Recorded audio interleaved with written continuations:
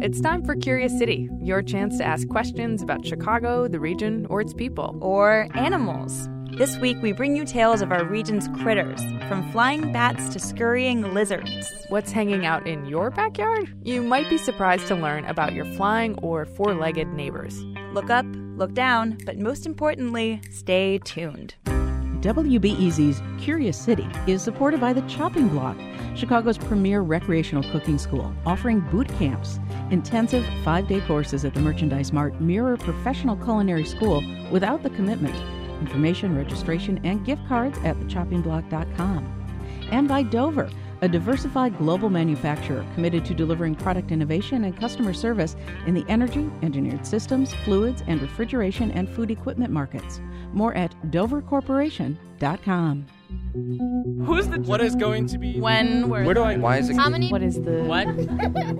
You're listening to Curious City. I'm multimedia producer Logan Jaffe. And I'm senior producer Jennifer Brandel. So let's go back to 2 summers ago when we got a question from Rory Keene. He was in Chicago's downtown loop, just strolling along. I was heading towards the lakefront. He was right at Dearborn and Adams. Then out of nowhere, It was really a bizarre turn of events. he looked down and Lo and behold, I saw this kind of tawny brown lump on the sidewalk. he wasn't quite sure what to make of it. At first I thought someone had discarded their fried chicken or whatever. But as he got closer, I saw it twitch real quick, and next thing I knew, it grew wings and it was flying, right around my ankles and then right past my face. and quickly he realized that was not someone's fried chicken. It was a bat. Which prompted Rory to ask Curious City this question. How did a bat get in the loop? How many of them are down here? And where are their favorite hangouts? Lucky for all of us, the Urban Wildlife Institute at the Lincoln Park Zoo has been studying where bats hang out around Chicago for the past 2 years. But researcher Liza Lair says it's unlikely bats spend much of their time in the loop. I think skyscrapers in the loop are probably not areas that they're really using. They're probably hanging out downtown, flying over it, eating all the insects that they can out of the parks and using that space, but they're probably not actually roosting in those areas. Lair guesses there could be up to 1,000 bats in the loop, but that's just a guess because the study actually avoided downtown. So Rory's question is basically unanswerable, and it's likely the bat Rory saw downtown was just on a lunch break. But we did learn other spots where bats most definitely live. For their study, the Urban Wildlife Institute selected 18 sites to monitor in the Chicago area. Most of the sites were in Cook and Kane County forest preserves and golf courses. But they also looked in the city, right at the Lincoln Park Zoo's Nature Boardwalk. And the idea was to look at how bats are using our urban environment. Where do we find them? Where do we have the most species diversity? And how does that change in the landscape? And we should mention, bats aren't the easiest creatures to study. To do it right, you need special bat-detecting technology. So we bring our question asker Rory over to the bat lab at the Lincoln Park Zoo one day to check it out, with some help from a bat expert. The bat expert. Yeah, she's a chiroptologist. Is that what I think that's what it is. Chiroptology. Who devotes their life to chiroptology? Hi. That would be Julia Kilgore, another bat researcher at the zoo. This is our question asker, Rory. Oh, hi. Rory tells her the story of that time he nearly stepped on a bat. It was definitely furry and maybe auburn red, so it was... And Kilgore's already able to identify it. So that was an eastern red bat.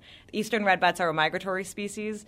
It's quite possible that, like many birds, they're flying over Lake Michigan and hanging out in Chicago for a while and then continuing on their migration southward. We actually heard them, got recording calls of them flying around the zoo, so we know that they are at least this close to the loop. Kilgore explains how they record bat calls to figure out the species and their activity.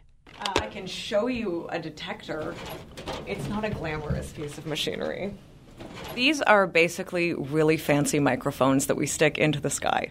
These slender black mics are special and expensive because they only pick up ultrasonic frequencies, so pitches of sound that are above human hearing. So as the bats are flying overhead and they're echolocating as they go, these microphones are picking up all of their calls and recording them. Echolocating is how bats navigate the world, by sound, not so much sight. So they bounce their vocalizations off of objects and listen for the echo to gauge their surroundings. The zoo uses these special mics to identify bats around our area. Each species sort of has their own kind of song. It's a very simple song, but it's essentially a song. And just by the notes that they're singing, we can tell which kind of species it is. Researchers can take the recordings and shift the bat call frequencies into ranges that human ears can detect. Here are some examples. This is the sound of a hoary bat. This is a silver-haired bat. And here's what a big brown bat sounds like. Okay, so based on all the recordings and research done around golf courses and forest preserves and the Lincoln Park Zoo, here's what they've learned so far. Chicago golf courses are popular bat hangouts, particularly for the common hoary bat and the tiny eastern pipistrelle. And there's lots of bat activity in local forest preserves, too. Eastern red bats, silver-haired bats, and evening bats all hang out there. And the zoo's Liza Lair says some species, like the big brown bat, hang out almost anywhere, maybe even right upstairs. Certainly they like older buildings. I've heard that they like old churches, barns, things like that. So Bucktown, Wicker Park area, but I'm sure anywhere all around the city where they can use those spaces, they're probably using them. To Lehrer, any sign of bat life is a good one. There are two big reasons she's encouraged by finding so many bats around here. The first is bats are insectivores, so they eat a lot of insects, including mosquitoes.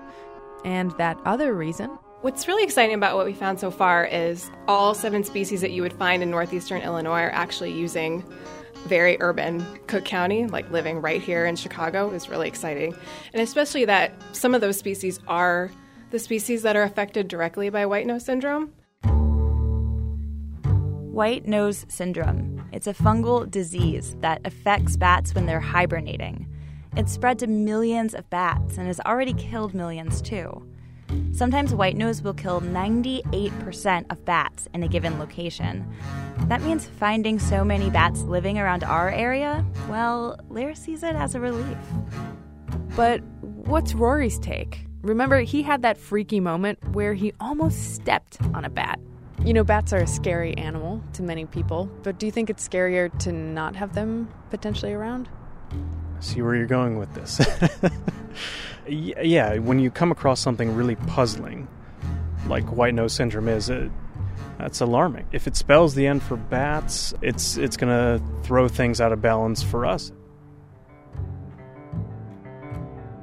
You know, what we've done is impressive in one regard, but could it have all worked out without the contributions of even these tiny, erratically flying, illogical mammals that we call bats? No.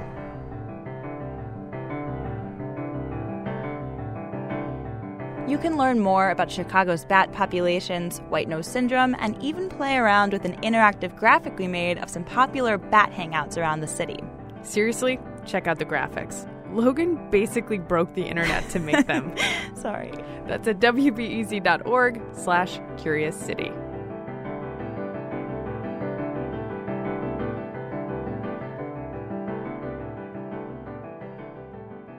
So Rory Keene is not the only one wondering about local critters. Aaron Dernbaugh is the Director of Sustainability at Loyola University. He's got another question about the Chicago habitat. What part of the city has the most biodiversity? So the most diversity of plants, the animals, and bird species. So here's the short answer. The honest answer is that you can't be sure. That's Greg Spirius. He's a botanist and plant ecologist with the Illinois Natural History Survey. Nobody has counted every single plant and animal in the Chicago area and said, this area here has this many species of all these different types, for sure. So we can't be sure. But Greg tells us how to make an educated guess. Look for a large piece of land with a lot of habitat variety. So based on size and variety, we settle on a park on the southeast side of Chicago called Powderhorn Prairie and Marsh. So we're sitting in the Chicago Lake Plain, which is sort of a flattened area that was formerly the lake bed of Lake Michigan. This guy is Chip O'Leary, a resource ecologist with the Forest Preserve District of Cook County. And why we're here is this site really has tremendous biodiversity. What's funny is that this area doesn't seem promising. Trains roll by, there are smokestacks on the horizon, It's very industrial. But Chip says the surrounding industry is actually one of the reasons why this area became a park in the first place. It had industry happening, but industry would buy big tracts of land, and they didn't develop all those tracts. So this part of Chicago ended up being protected in a way because it was owned but not used. Powderhorn Prairie is big, around 130 acres. But does it have that habitat variety that Greg Spirius told us about? It turns out the answer is yes, thanks to the magic of dune and swale topography here by Lake Michigan. So as the waves came in, they would push up a little bit of sand and create this long linear stretch of sand, and it would create these dunes. They're only about 3 to 5 feet high. In the valley of the dunes, there's swampy wetlands habitat that's called swale. On top of the dunes, there's a dry prairie habitat. This rare combination of environments makes for tons of biodiversity. Depending on the season, there's between 40 and 100 bird species at Powderhorn and about 200 plant species. Lowland hog peanut, ticklegrass, common water horehound, spreading dogbane, white snakeroot. There's also prickly pear cactus, if you can believe it. In addition to cactus, there are a few other things you might not expect out here, but there's a few lizards that really only survive in these small sand pockets throughout this part of the Midwest. Lizards, cactus, Chicago? Who'd have thought? Or even better, what does Aaron Dernbaugh think? Remember, he got us strapping on our boots to find out about biodiversity in the first place.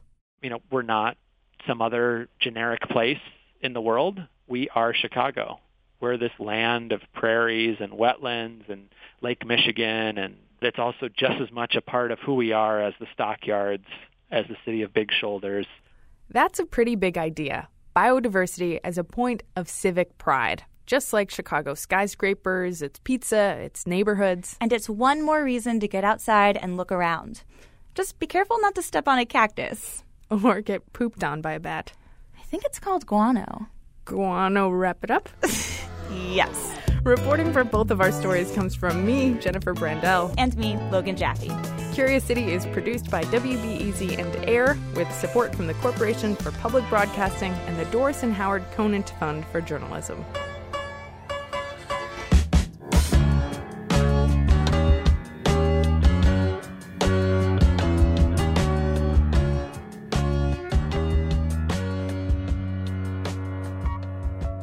As Herzog might put it in one of these forthcoming documentaries that I'm sure it's on his plate, the world of the bat, it's both primordial and dark.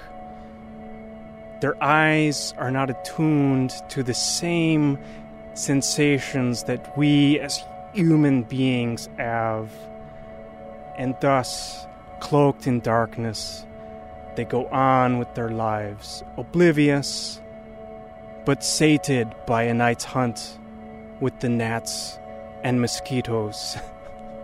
I don't know. So good. Oh my God.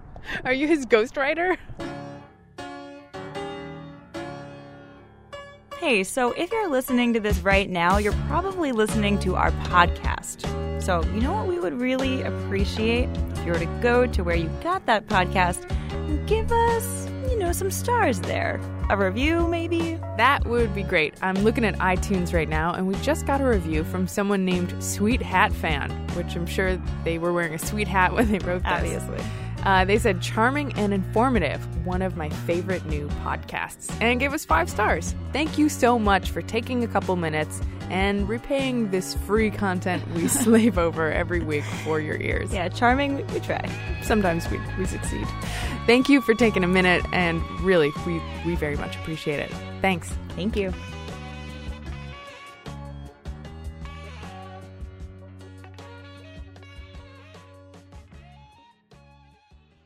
Sometimes you just need a quick overview of the news. Meantime, it was chaos today at the Chicago City Council. A Chicago cop with a controversial past is running for judge. Other times, you're looking for a deeper understanding of what's going on in the city. Wow, no one has asked me that question. The Rundown podcast has all of that, and it's Chicago-based, so you know what's up in your neighborhood and across town.